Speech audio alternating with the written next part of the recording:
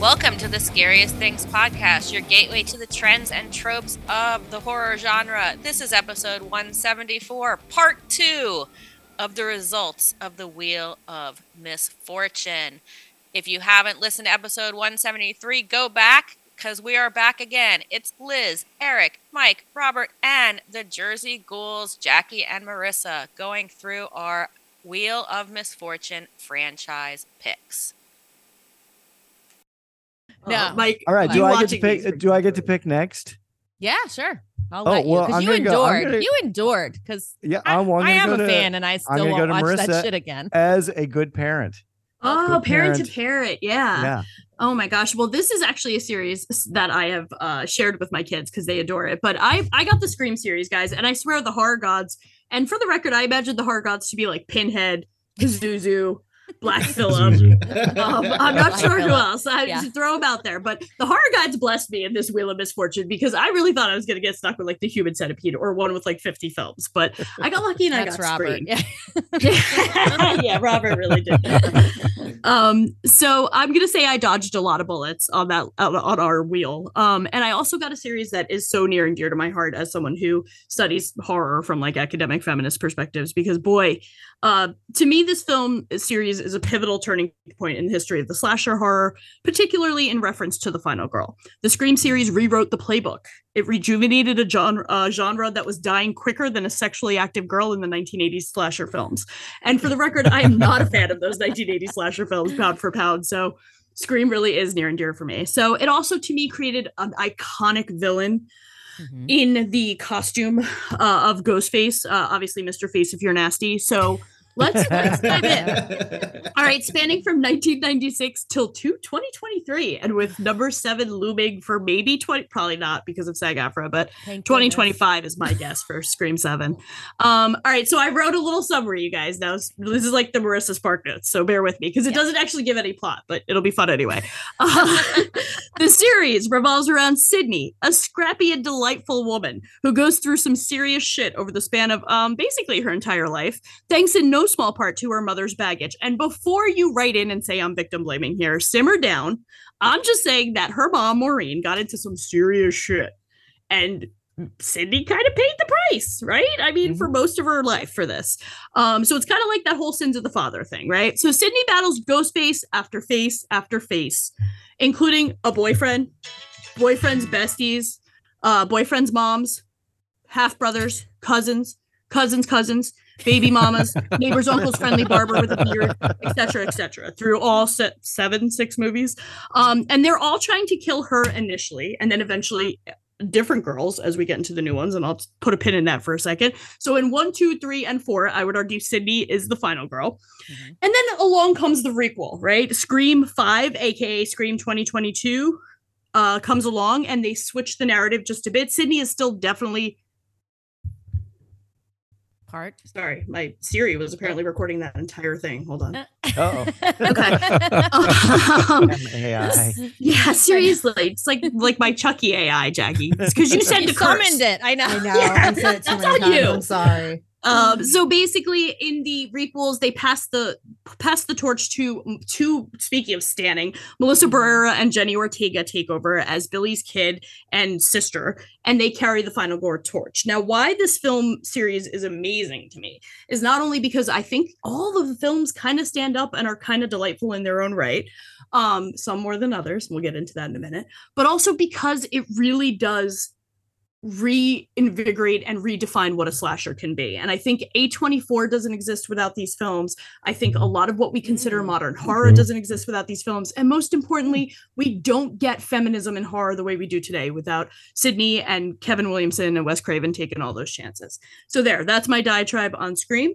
My ranking. I can't wait. I'm so curious because I'm assuming everybody in here has seen all these films and can play this game with me. Number 1, obviously, is 1. Number 2 is 2. And here's why. I was so torn. But Jerry O'Connell singing. And that puts anything over the top. And Aunt Becky. Aunt Becky from Roseanne is the villain. Come on, dude. Like, you got to give props for that. So that pushes it over the edge for me. Ready? My hot take. Number 5 is the third best. I know. Really like Jenna Ortega, but that other girl is absolutely terrible. 2022. You're saying 2022? Yeah, I'm saying 2022 was the third best. Oh, that's a bold take. Okay. I know. I think Listen, that I'm here ended to up on all of the scariest things, worst of lists. Yeah, that's fine. And you know what? Here's why I'm totally biased. I'm gonna be a mom for a minute. I got to take my kids to see Scream 5, and Jenna Ortega and Melissa Barrera became their Sydneys. Like they look at those two women, and not only that, but two to make one Nev Campbell. That's right. Damn truth, Liz. That's 90s, baby. But I'm also gonna say, as a Latina woman, seeing two Latinas on screen being the final girls, like we don't get that ever. Yeah. So being a woman of color, I was like, and anybody even 6 degrees of Lin-Manuel Miranda gets my vote. But so all right. So then obviously Scream 3 comes in a close after 5. Number 4, and then of course number 6. So my ranking was 1, 2, 5, 3, 4, 6. Okay. All right. Anybody want to argue that? Yeah, I don't know. I would throw 5 and the 6 at the end. 6 is see, I think 4 is the worst one. I can't stand part 4. Okay. I like 3. I go 1, 3, 2. Ooh. Oh, okay. I like 3 way more than because 3 was the one which opens with Omar Epps and Jada Pinkett. That's 2. That's 2. Oh, okay, no, I'm thinking. All right, no, it's 2 for me then. I'll give 3 all the credit because I love Parker Posey. So I'll was 3 the one that introduced Stab? Or was that? No, that was 2. That was 2. Okay, so I'm still thinking 2. Okay. Yeah. Because Stab was the movie about Eric, the Woodsboro murders. Yeah. Turns out you love 2. Yeah. What I love about 3 though is that I think they were low key calling out Harvey Weinstein before it was okay to call out Harvey Weinstein. So go back and watch 3 with that lens, and you'll be mind blown. Okay, original title for this was Scary Movie. It was also the Stab movies are an entire plot line. I fell down that rabbit hole, and you can really follow Stab 1 through 7 throughout the entire course of all these films. Including a scene directed by Robert Rodriguez for Scream 2. So when they're in the movie theater watching Tori, like whoever it is, I think it's Tori Spelling, get killed at the beginning. And then, all of those scenes were directed by Robert Rodriguez, which kind of blows my mind. Yep. Wait, so that's kind of really fun. Weren't these produced by Miramax too? They were indeed. Yeah. So it was especially risky to be making a movie about women being victimized. Something there. Yeah. I'm telling you, watch 3 with that lens, and you'll be like, holy shit, they were calling out Weinstein. So favorite kills. All right. I'm not going to go for the obvious Drew Barrymore at the beginning of the first one. While I think that is what makes this series as iconic as it is, my all-time favorite kill. So I had to break it up. I couldn't pick. Anybody want to guess how many kill count in this film series? Jeez. Ooh. Are we going total? 82. I'm saying 82. 82. I'm going to say 107. Because you said 82 is low. I say 107. Anybody else want to throw a guess out? 65. Oh, you're so close. 62. 62 kills. Oh, wow. 62 kills. Yeah. You feel like there's so much more. I'm figuring 10 per episode. About 10 per. Yeah. That's a good couple less here and there, but basically 10 per series for movie. I am going to say I did not watch the series, y'all. I'm sorry. I know I was supposed to. It was extra credit. I couldn't get to it. I do apologize. All right. So best kill to me of the whole series is in part 2 in the movie theater when the character of Maureen, played by Jada Pinkett, gets stabbed in front of everybody and nobody knows. Scared the bejeebies out of me as a teenager. The most emotional death, Dewey, obviously. Like I was shook. Right. And the funniest and most endearing kill to me, Stu. I love Stu's murder and that entire sequence. Love Matthew Lillard. Can't get enough of it. Any other kills stick out to everybody? There were so many to choose from, to be honest. The only thing I liked about the newest one was when they killed the kid who, like, he opened up the refrigerator and his buddy's there, and then he's chasing around the apartment. I liked that, but which is a great trope. The usually in comic books, it's the girlfriend in a fridge. Trope, which is for Marissa that raises all the kind of the feminist geek flags. It's like, oh, you don't do that because it's the that is a trigger for I'm a superhero because someone stuffed my girlfriend in a fridge. It's so true. I like the one in part 5, the girl who ends up, her parents, like, they live in Stu Macher's house.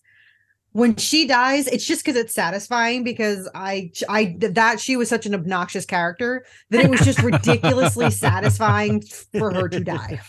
I love it. I also love shout out to Samara Weaving's character in the 6th one because like she was like a film critic woman. Yeah, and she's gorgeous and I love her. But I loved her character. I was mad that she died so untimely. But I mean, it's Scream, right? You guys, like, there's no stopping it. I think it's a powerhouse. I think even the bad films are still pretty palatable compared to like some of the series we're going to talk about.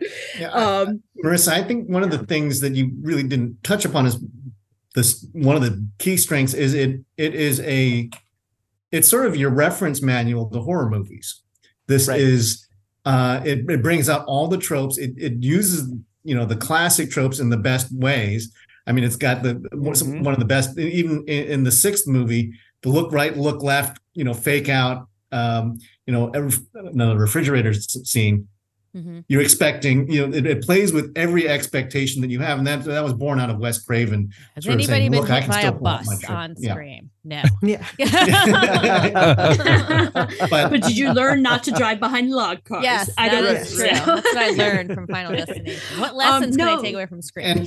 And I think that even with the 6th one, or the 5th one, which I'm not a big fan of, I liked how that they updated the trends where they start talking about elevated horror and they start dropping references to the witch and the other things and what it's like, oh no, we're now at a different place in horror because we talk about this kind of stuff all the time about whether this is a golden age of horror, because Scream was needed when it came out because horror was getting stale. Like, particularly the franchise stuff was totally stale, and this was like total breath of fresh air. You caught a little bit of that from New Nightmare, but really this was like, all right, we're gonna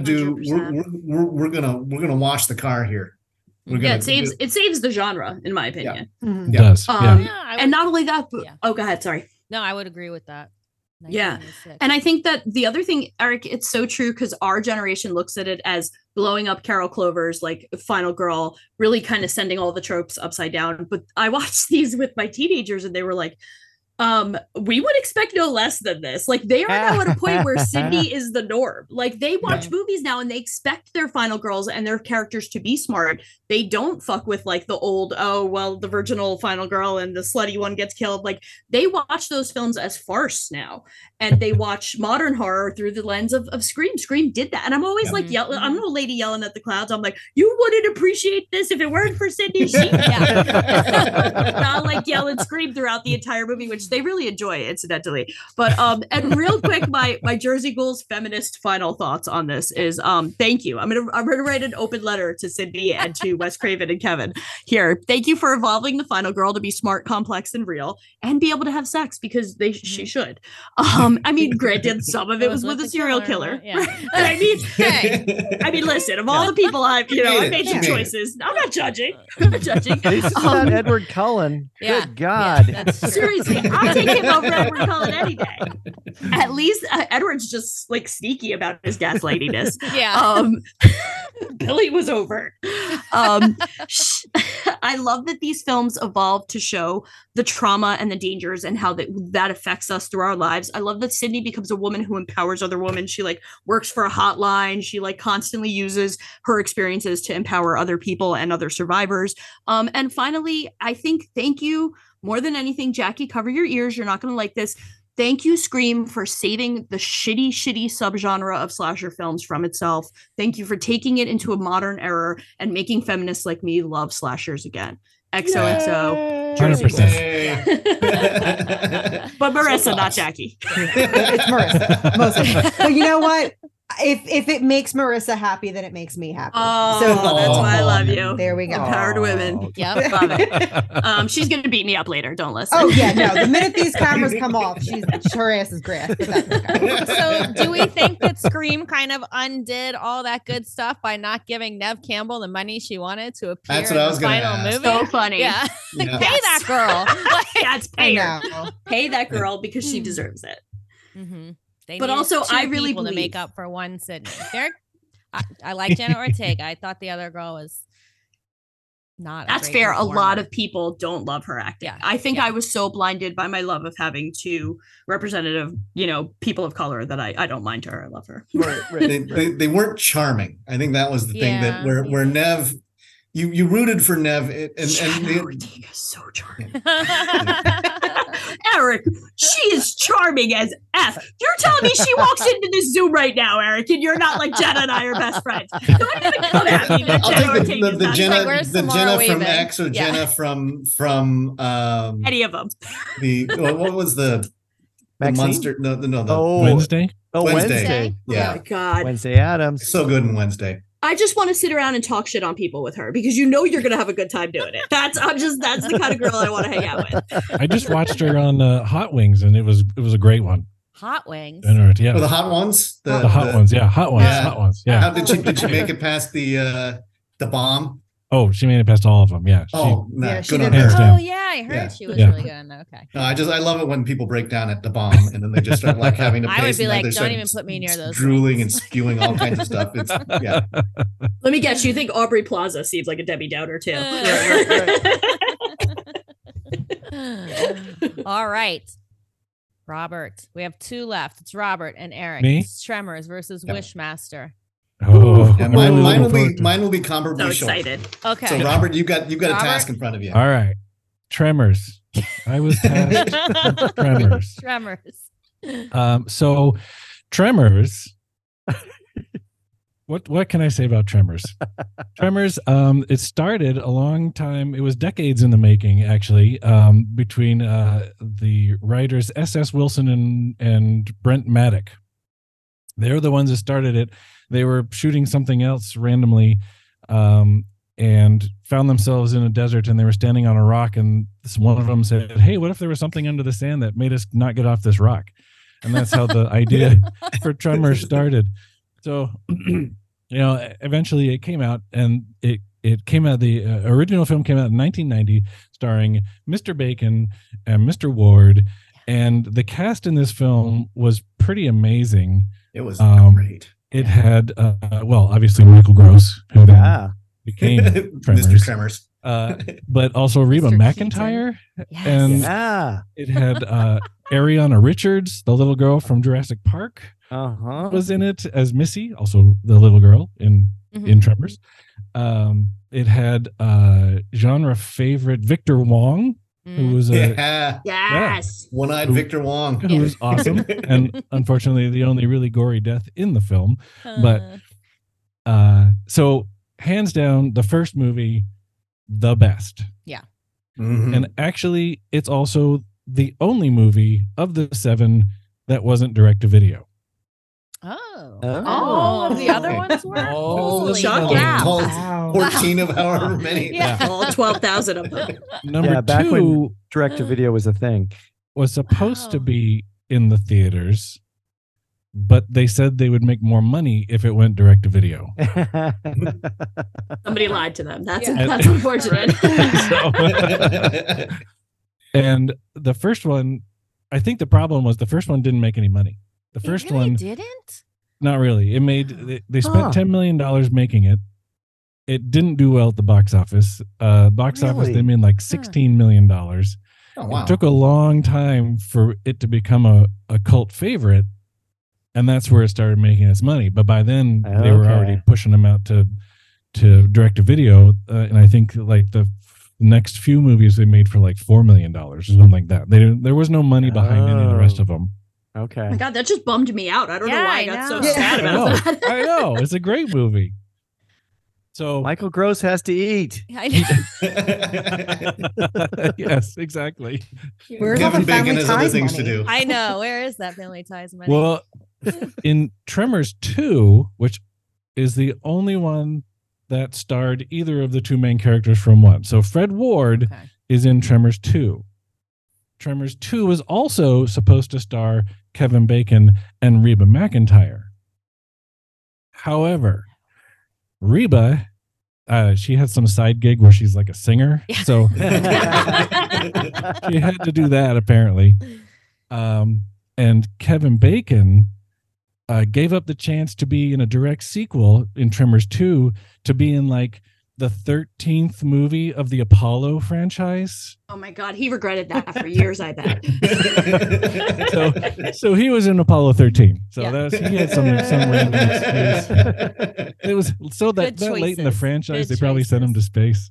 Yeah. So, do the Tremors go to space, Robert? They do not. Okay. They go to hell. They go Yet. to Yet. Well, actually, it might be done. Huh? There may not be any more Tremors. Oh, no. I know. We'll get to that. Michael Gross not on able my to watch. I know. Michael Gross is out. So I would say if you're going to watch Tremors, watch the first one, obviously, and stop there. If you feel like you need to watch another one, watch the third one. Okay. Oh, okay. Watch the third one, because the second one was just a little sad. Now, the second one, the only good thing about, there are two good things about the second one. Fred Ward, because I love Fred Ward, and it introduced the Shrieker, which was the little hoppy dudes in the Tremors universe. Right. I do like those. Yeah. So there are 3 phases of the Graboid in the Tremors universe. The Graboid, Tremors 1, the iconic of the monsters, the Shrieker, which came out in Tremors 2, and then the crowd favorite, the Ass Blaster. My God. From Tremors 3. So, who doesn't love guys, I gotta go. I gotta watch 3 real quick. I'll be back.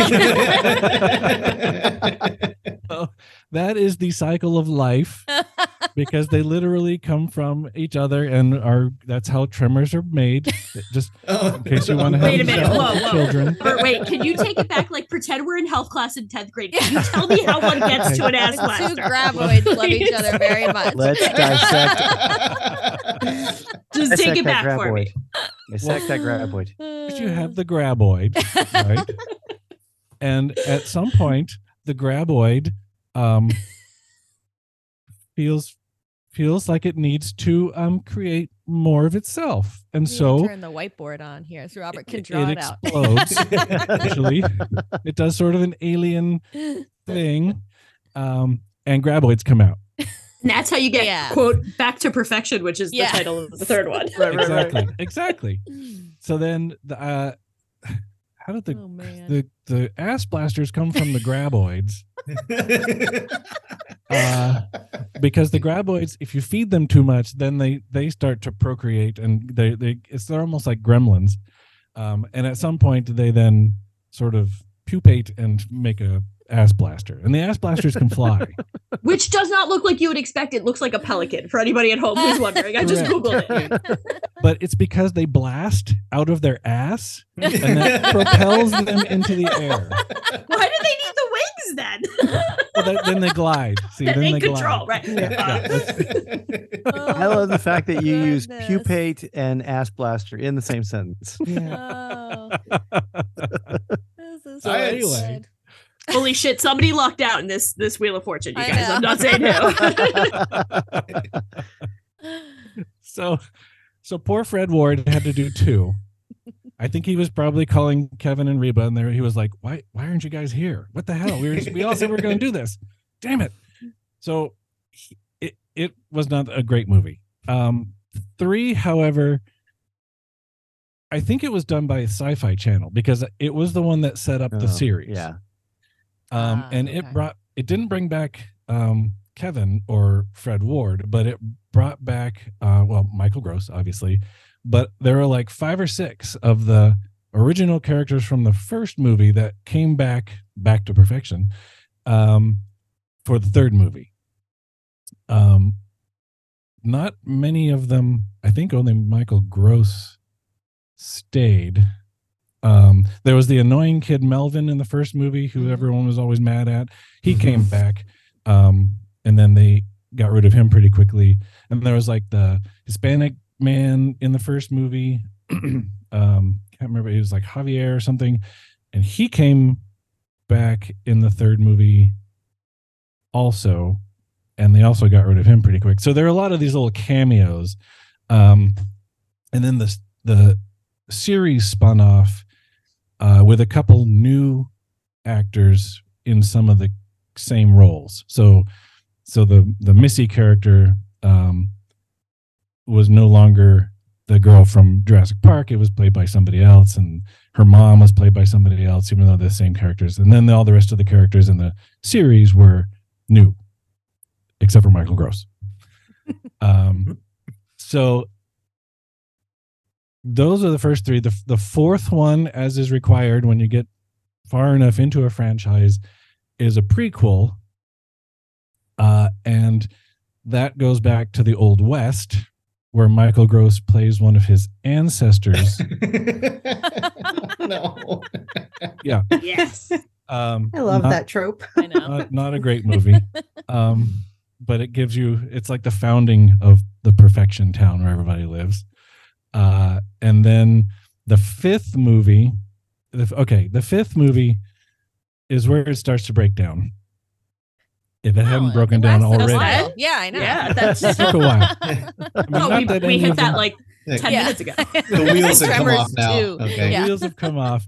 The fourth one, at least it was something a little new. I mean, it was a new scenery, new everything. And the fifth one, we get back to the old style, and it starts to how do I put this?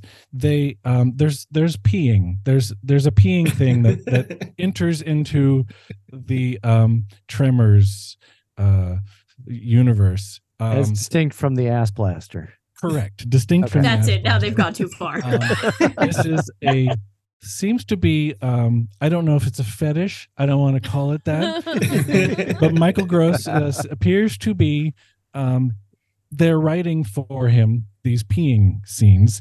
In 5, he's actually gets trapped in a cage and must drink his own urine to survive, even though it really seems like in the movie he's only been there for like an hour and a half. But he does this, actually says it's an acquired taste, and so I thought, okay, that was weird, but whatever. The movie, it takes place in South Africa. They go around the world sometimes because the graboids get seen, and they always call Michael Gross to come get them. So this one was in South Africa. So he was really hot. I guess that was why. Well, he's trying to escape Jamie Kennedy, I thought. That's no. Yeah. That's They did introduce Jamie Kennedy. Yeah, that was unfortunate. And he was stuck with them for like a couple of movies.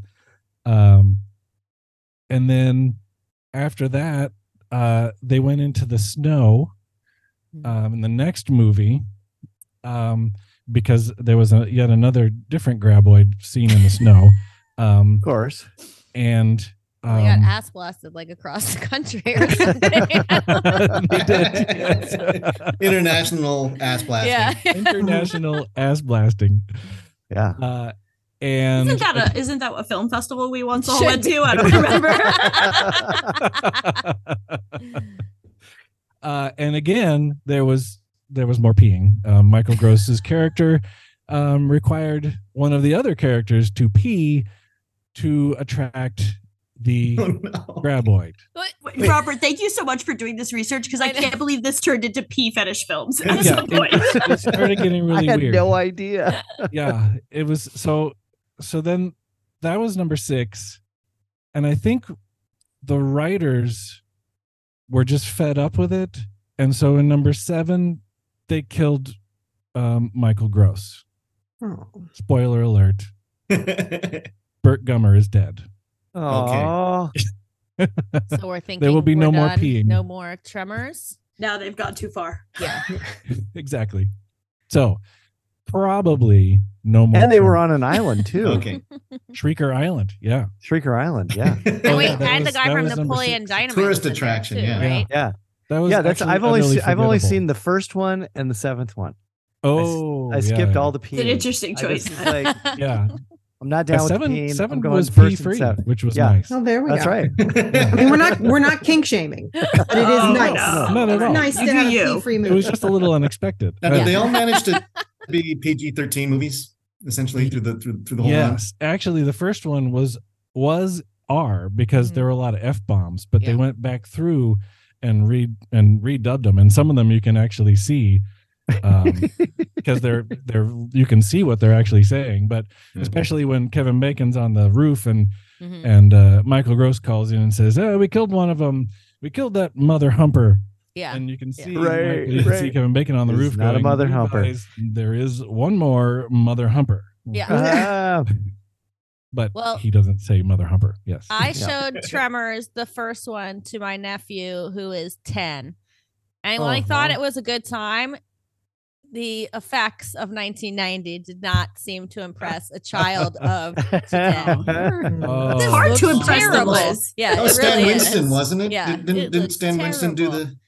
I don't think so. Made the graboids. I don't know. Okay. I still thought it was a great time. And I and forgot how many F-bombs were in it, to be honest. Yeah, no, there was no, it was preached. Yeah, you wouldn't, unless you had Spielberg's money, you weren't trying to do that kind of stuff in CGI at that time. And if you didn't like that one, don't show them any of the other ones. Yeah, no. Because they did not have the money. He's not impressed by practical effects. I just looked on Wikipedia and I like the progression of, if you look under the franchise tag, it says that the first one is, a monster movie. The second one, they called it an action horror monster movie. By the third one, they're calling it a comedic monster movie. Yeah. Yeah. And then by the sixth one, it's a pee fetish movie. They're like, we don't even know what we've done. Pretty much, once you get past number 4, all of the movies are just about everybody yelling at each other. That's all it comes down to. Oh man! Well, thank you for getting past number 4. Jackie and Marissa, Robert is often the one who takes one on the chin and watches the worst possible movies for our site. He's willingly goes in and watches bad movies, where I think Liz and I particularly try and avoid really movies that we think might be Robert awful. is the purple Robert heart. will do it. He is the purple heart of the team. I'm like Mikey. He'll eat anything. Robert, blink if you're in danger. We can help you. The Jersey Ghouls can get you out of here, okay? We'll bring you safely to Jersey. We won't make you watch all the Tremors. Thank you, guys. Did you venture into the series at all? I did. I have 2 things to say. The series is kind of forgettable and probably doesn't need to be watched. And also, I lucked out because Blumhouse very nearly gave me another series to watch. Oh, and luckily for the strike. Again, we're being saved. Yes, because in 2015, actually, Kevin Bacon was going to come back to do another series. And they shot the pilot, and then whatever the network was that was going to get it decided they didn't want it. So it did not happen. Sci-fi but says somewhere out there, there's a pilot. Jesus, what the hell was that? But the series was strange. Yeah. It had some people in it. It had Michael Chiklis showed up in it. It wasn't a Nature by show. Just he was in it quite a bit. He was like an agent. I love him. Because what happens was, in the third movie, Perfection, the city in which the graboids live, becomes a what do you call it? A protected environment for these animals. So there's one graboid left that apparently is friends with Michael Gross's character, named El Blanco, because it's an albino. And they have to protect it. So it's this like a national park almost. It's like this preserve for this thing. So Michael Chiklis plays the Environmental Protection Agency officer who is in charge of this area. Oh, he went from the Shield. He got fired from that. Now he works for like the Yeah, NBA. it was weird. I need some work. Michael Chiklis is in it a bunch. Michael Rooker is in it once. Wow. Oh my gosh. There's a Turturro, not a famous Nick Turturro. Yeah. NYPD Blue Turturro, not he's John in it a Turturro. couple of times. Yeah. Yeah. So it's my kind of gosh. strange. Oh, and Christopher Lloyd is in it a number of times. Wow, they actually had so at least B-list money. Yeah. Yeah. And it's it was a Sci-Fi Channel production, so it was. Well, that can go so bad. It can. That could be, polar conda or the snake eponymous, or It's true. Some weird mashup. Save that for after we make the corn. I want to see polar conda now. Yeah. I swear that there's something about it with the Dean Cain. I think was in something called like Polar Anaconda or something. Made no sense, surprised. And it was on Sci-Fi Channel and was just it was one of those flipping through the channels back when I had cable. And you didn't. And yeah, it looked horrible. CGI was horrible. The acting was horrible. Robert, okay, so was the series also was that Sci-Fi Channel? Yes. Okay. Series was Sci-Fi. I think. Yep. The third I movie thought. was Sci-Fi. 100%. Yep. You did it. You went through. Good man. Thank you. You're very welcome. Now, last but not least, Eric's coming in. Maybe with the Wishmaster. least. We'll see. Not okay, Witchboard. Wishmaster. This was a mistake I made. I thought I was actually. I watched the first Witchboard movie, forgetting that I actually had Wishmaster. They're actually kind of cousins in a way. I mean, relative to the quality and the production, they're similar animals. So raise your hand. How many of you guys have seen more than one Wishmaster? Only one hand. Only the first. Oh, okay. Only the first one. Yeah. No, sir. Only Robert, like we said. That is your job. This is a series where I think that the first movie is not the best of them. What? But I also think that the first movie's not very good. So, this is a movie directed by, the first movie was directed by Robert Kurtzman, produced by Wes Craven in 1997. And this is at a time when I think nobody's saying it outright, but everybody recognizes that Robert Englund's getting old. We need a new franchise to kick off with a brandable villain who can quip and is sort of this unstoppable magical being. And so with that, we got introduced to the Jinn. And so there's commonalities through all four of these films, and they're all quite different in both tonally and they're not connected, which is interesting. None of the four of them, but they all have these commonalities. It's based on the myth of a Jinn trapped in a fire opal, which looks kind of like a big glass ruby or those ring lollipop candies that you used to have when you were a kid. Right? It's just like, man, that's a cheap looking fake gemstone. But if you look into it, you can see the genie's in there. And it's like, oh, he's got you now. And so anyways, the Jinn is probably a Freddy Krueger analog at this point. The costumes and makeup are not good. The genie is rubbery looking. When you say Freddy Krueger analog, like jokey, like Freddy Krueger? Yeah, he's quippy. Okay. He sort of pops up. He's sort of like this unstoppable magical thing that just sort of shows up and changes appearance, and sort of he's.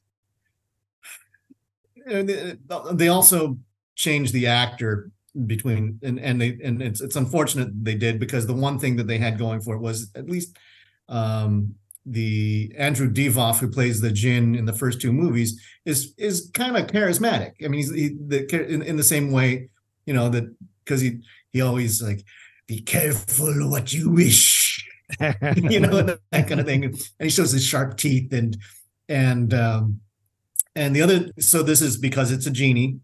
You get 3 wishes, with the third wish freeing the legions of Jinn upon the earth. And it's a monkey's paw, right? Be careful how you state your wishes. It never works out the way that you wish them. That's usually the clever bit. That's the trick behind Wishmaster. Each story links the Jinn to a final girl heroine, the Waker, who needs to make the 3 wishes. It just happens to be that they're always women.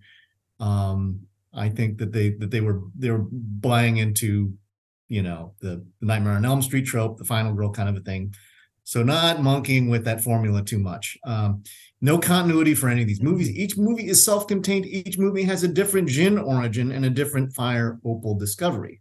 Really? This is done by Artisan Entertainment. They were inexpensive, but somewhat profitable. They were made for about $1 million each. So it's almost not even a series. So I'm surprised. I really thought Wishmaster was like 80s. That's how crappy it looks. No, I did not know it was late 90s. No, It was late just 90s. Yeah. So the first movie, actually, I take that back. The first Wishmaster, they spent $15.7 million. They made $15.7 million on a $5 million budget. All right. So profitable enough that they made more, right?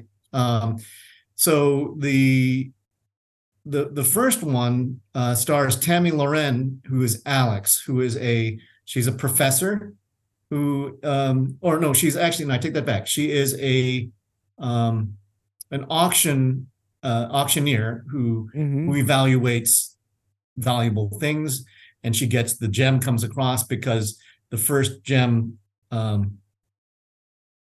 was acquired from a dock worker, brings it in because it was a horrible accident that crushed Ted Raimi, dropped by Joseph Pilato.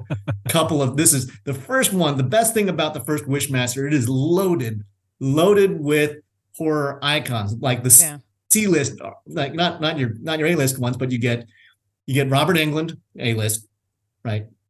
You get Rico Ross, who was in Aliens. He's Frost from Aliens. Yep. Joseph Pilato, from Day of the Dead. Reggie Bannister from Phantasm. Tony Todd, Angus Scrimm, Kane Hodder, and Tom Savini. Nice. They all show up in this. Okay. Doesn't make the movie good, but it makes it fun.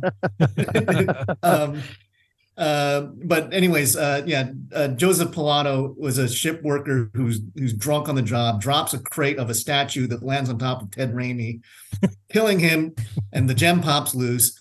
A dock worker who is another sort of a minor horror player who's been in a number of things, takes it, and they try and evaluate the gem, and they scan it. It explodes. It turns into the genie pops out, kills our heroine's boyfriend or the guy she's got a crush on, and it takes over his body, and then it just kind of goes on a killing spree looking for the woman who essentially, when she was the first one to look into the gem, and it goes, "I see you," that kind of thing, and then gets the genie gets released, and goes on a killing rampage until it to try and get her to make 3 wishes.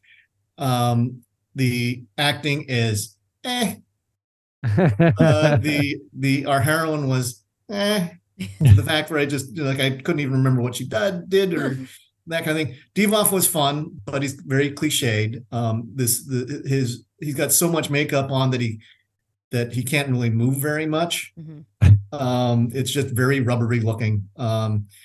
The special effects, the gore effects were done by K&B. So big time gory special effects crew.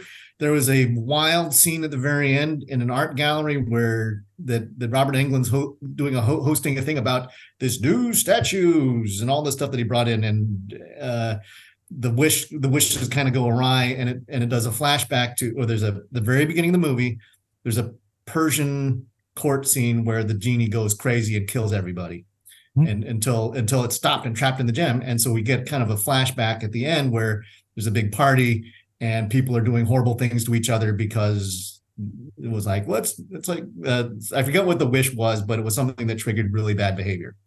And she manages to trick him by saying, "I wish that the guy wasn't drunk." And then, solves it. Done it. All right. Wrap film. The second one, Wishmaster 2, Evil Never Dies, is my favorite of the series. The first one I give 2.5 stars. Okay. Or 2 to 2.5. I make it 2.5 because it's fun to see the cameos. Sure. The third one was on a budget of $2.5 million, went straight to video. And this starts with an art heist gone wrong, where the gem is buried tucked behind a canvas, and the burglars get out, but there's a shootout, and the cops kill off most of the burglars, and in the process, there was a statement of the one guy remaining. His girlfriend gets away, and after looking into the gem and seeing, "I see you, gonna get you," that kind of thing, and she runs away. leaving the gem with her dying boyfriend, who gets shot by the cops. And then he goes, as he's dying out, the genie comes out and says, "I can make your pain go away." And he goes, "Make it stop." And so he kills him and takes over his body. And we've got Michael Devoff going around like a grinning maniac, because most of the movie he's going around without, he's actually about as stiff as he is when he's in costume, when he's out of costume, but he's just grinning madly and trying to make people make wishes just for the fun of it. Right. And so a lot of people die because they go, "I wish I was famous," or "I wish I was beautiful," and all these monkey's paw things, and they just go wrong. And that's the shtick. But this was a lot of fun because Andrew Divoff, he willfully goes to prison, because where do you find a lot of people who want to make wishes and are desperate? Prison. And he just preys upon this. And in this case, he needs to get a like 900 souls. And so he's trying to get all these people to commit these wishes. And it's like, I wish I could kick this guy's ass. It's like, "Wish granted." And then these guys, they beat up on each other, and he gets their souls. Right. And then eventually there's a prison breakout, and he gets out, and then he goes to with a mobster, and they go to a casino. And where else do you find a lot of people who have a lot of wishes? At the casino. And so he's just racking up the souls. It's like turning into like Ernest movies, like right. Jin goes to prison, Jin goes to the casino. and there's, in this case, the final girl is a scrappy, gothy cat burglar, and she's a lot of fun. She also has and this actress Holly is played by it's Holly Fields playing Morgana, who is our final girl. And she has an ex-boyfriend who's now a priest, who looks kind of like Kevin Sorbo, like a romance novel cover model. he is wooden. He is wooden as this table in front of me. But he's just there for a love interest romance beefcake, and an occasional advisor about how to beat a genie, because it's like, "We're going to beat him with the power of Christ." And it doesn't work really that way. And and the genie goes, "Ha, ha, ha, you cannot beat me like this. What is your wish? Make your wish." And it is more fun, because I think that the villain here is that Divoff is having a blast doing what he's doing. And we have a lot of the other stuff. It's not particularly, they got rid of the K&B, so it's not particularly bloody. I thought it was going to be better. But if you're going to watch the Wishmasters, you don't have to watch them all. I might start with Wishmaster 2. Do you think, did any of the other ones have like the horror movie credential cast that the first one did? Like, were they maybe trying to make these as something to get the gang together? No, because Wes Craven is out. Okay. Right. At this so point. It's just the first one. All right. Yeah. So the second. When are we getting Wishmaster 5? Hopefully never. Is that in the works? I don't think so. Not in the works. Not in the works. Well, let me take a look. Let's see. Hopefully not. Probably not. Okay. So Wishmaster 3 is the worst of the lot. Directed by a guy named Chris Angel. These both were filmed. The magician? I know. You just walked right over that. Yeah. But this guy, I thought it might have been Las Vegas Chris Angel, magician extraordinaire. Yeah. Ta-da! No, then it would be which would have been perfect for a Wishmaster. Wishmaster movie. Yeah. But this Wishmaster 3, Beyond the Gates of Hell from 2001, was filmed in I think Edmonton, at the same time as Wishmaster 4, The Prophecy Fulfilled. They have two completely different casts. They have two completely different ideas of how they're going about it. Budget of $1.5 million estimated each. They went both straight to video, no box office. And the first one is like, this would have fit in with Mike's teen drama stuff, where there's a final girl, Diana, who's a studious and suicidal college student, and she's studying with her lovelorn archaeology professor, Barash, who's kind of got this inappropriate lust for his student, and she discovers the student, by the way, played by AJ Cook. AJ Cook, I just saw that. Oh goodness, they're all connected. Yep, Comes they're full all circle. connected. Yeah, So- it really does. Yeah. So they're in their study materials, they find there's a fire opal. And then when and she starts reading about it, and it spooks her. She sees again, what is your wish? Oh no, run away. And the professor comes in and is like, oh man, this girl doesn't like me. And then when the genie pops up, played by a different guy this time, played by John Novak, who's a bit chunkier, which is unfortunate because it just means it's like thicker make. He just doesn't look very scary. So the professor says, I want the prettiest women in the world to fall in love with me. And so, of course, you get like 3 succubi who come over there, and it's like groping all over him.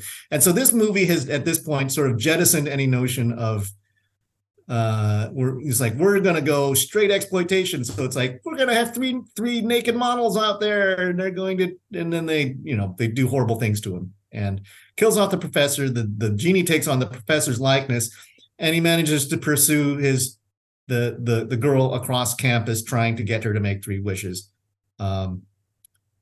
They also introduce a weird avenging angel type of scenario where all of a sudden one of the boyfriends of the girl turns into an avenging angel to fight the genie. It's stupid. Yeah, not Chris Angel. Not Chris Angel. No, not Chris Angel. Still not Chris Angel. Just to be clear. We could have Just to be clear. benefited from some Chris Angel. No, it could have. Yeah, the plot is bogged down horribly by a worried boyfriend and idiot party crazed college pals. The plot seems like a really badly written Buffy the Vampire episode. It's very melodramatic. It's very ersatz. I almost turned this one off and gave up. Give It up. was- It's okay. That's not part of the Wheel of Misfortune. It was. No. There is no giving up. I did not give up. This movie was boring. It is On poorly written Wikipedia, and poorly acted. It just says this film has 4 reviews on Rotten Tomatoes, all negative. That's it. Nothing else about like any critic quotes or anything. All I give negative. this movie a 1.5 stars. Ooh, shit. No recommended scenes. Not worth watching. All right, and Wishmaster 4. Wishmaster 4 is an upgrade. Okay. Wishmaster 4 is an Sounds like it upgrade. couldn't Also happen. directed by Chris Angel. Okay. This one has Tara Spencer Nairn, who is playing Lisa, who's our final girl again. And she is married to a guy named Jason Thompson, Sam, a very strapping, handsome man. And then they also go the route of let's show skin, and they have a lot of sex at the beginning of the movie. But what ends up happening is that the fiance gets horribly injured in a motorcycle accident, which is left him paraplegic, and so she is going to a lawyer named Stephen, who has a crush on her. He's another handsome man, Michael Turco. He's from Battlestar Galactica. Oh, Yeah. okay. So Lisa and Sam, they purchased a house, but after the tragedy, they use this handsome lawyer to help them with their legal claims. Sam is hot for Lisa, and he gives her a puzzle box, like a junior varsity Hellraiser Lament box, right? And that this time, that's where the fire opal is contained. She freaks out and leaves because I love Sam, right? But when she opens the box, of course, she sees the fire opal. What do you wish? She runs away, freaks out. And then the genie pops open and kills Stephen, the lawyer, and takes over his body. So what you now have is a love triangle with they eventually start, like she does make a wish. She wishes for her fiance to be better. And it works. Sounds like a nice wish, at least. But there's all this kind of but there's like jealousy, horrible jealousy. And this is very much a love triangle movie. It reminds me of Witchboard, which I watched by mistake. Sounds like you should have Also stuck with Witchboard. a love triangle movie. I think that this time Michael Trucco as the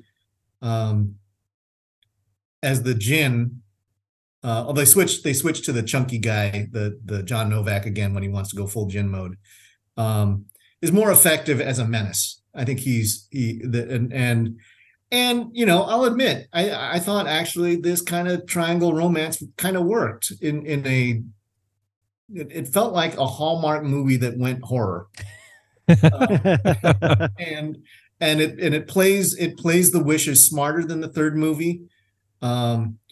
Lots of melodramatic nonsense, lots of sort of people who get sort of incidentally in the way, and they're the ones who tend to get dispatched. And then the angel, so the avenging angel comes back, and in some of the worst sword fighting you will ever see, it was like bad Ren Fair, you know, swinging plastic swords at each other. It's like, okay, I'm going to put my sword up to block, and then you hit it. Okay, now you do it. It was just like, it's so bad. By that point, that they really should have avoided that. They actually had a halfway watchable thing going on with the romance and how they were going to play out the wishes, because at a certain point, you know, this time the legions of, I think this one seemed to have an apocalyptic ending that the other ones sort of avoided, which I appreciated. So this movie, go ahead. I was going to say this movie kind of passes barely. I give it 2.5 stars. Okay. So it's like, I give this one a C. I give 3 an F. I give 2 a B minus, and I give. Wait a minute. Did we just switch from stars to letters? Because what the fuck? I think we did, yeah. As a fan of the show, I'm going to say respectfully, that's not how we do things here. Okay, my wish is that I reset the clock. 2 stars, 2 stars, 3 stars, 1.5 stars, 2.5 stars. So there's a I'm reason. just protecting the brand for you. Yeah. Okay. I'm There's just kidding. a I'm reason totally we messing left with you. Wishmaster off our Canadian horror list. Yeah, so you don't need. Long and the short of it is Canada and with Canadian cast and crew. So Yeah. we're gonna say definitely skip it on Wishmaster. Yeah. All right. Only if you're bored. Wow. Yeah. So I'm gonna fair. summarize franchises and wrap us up here. So Wishmaster is a Well, wait, thumbs down. let's vote. Which is the best franchise Of the ones we did today, Scream. of these? Scream. Scream. Is that Liz? You said Scream. I think Scream. Yeah. Marissa, Scream. you- Yeah. Scream. Jackie, Chucky. Child's Play. Yeah. Robert, you're Scream. Eric, you're Scream. I'm probably Scream. He Maybe wants to Chucky. say Twilight, but I he could go just Chucky. can't. So then we're all right. So Scream it all is. for yes. What is the Scream. worst? What is the worst? Oh, Wishmaster. Wishmaster. Yeah. Wishmaster. Wishmaster. Okay, Yeah. not Because Tremors. Wishmaster doesn't Not even Ass sound like Blasters. it's actually a series. It just Teen uses the Graboids. same name. Yeah, that's what Okay. it sounds like. No, Okay. it edged it out with the Peking. That's Yeah. for me Yeah. personally. That's just me. Scream Wishmaster. Yeah. Okay. Yeah. There we go. I like That Everything is- that else is in the between. definitive It's a vote. couple to I was one. disappointed. I thought Wishmaster was gonna. I thought with all those great cameos, it was gonna be a blast. And And the Wes Yeah. Craven presents. Yeah. I know. Yeah. No, Yeah. there's a reason why it never When became someone Nightmare on Elm presents Street. something, it's because they need the paycheck of the here. Can you Yeah. put your name on Yeah. this? It's literally can we just put your name on this? So it's Yeah. for Yeah. paychecks. But that was fun. Thank you, Jersey Ghouls, for joining us and tell us Oh, yay, tell thanks. our listeners where they can find you if they want. Jackie, more. go ahead. Oh, okay. So you can find us just searching on your favorite podcasting app. You're gonna search there just for Jersey Ghouls. Oh, holy You shit! are going to go on social media. Same thing. Look for Jersey Ghouls.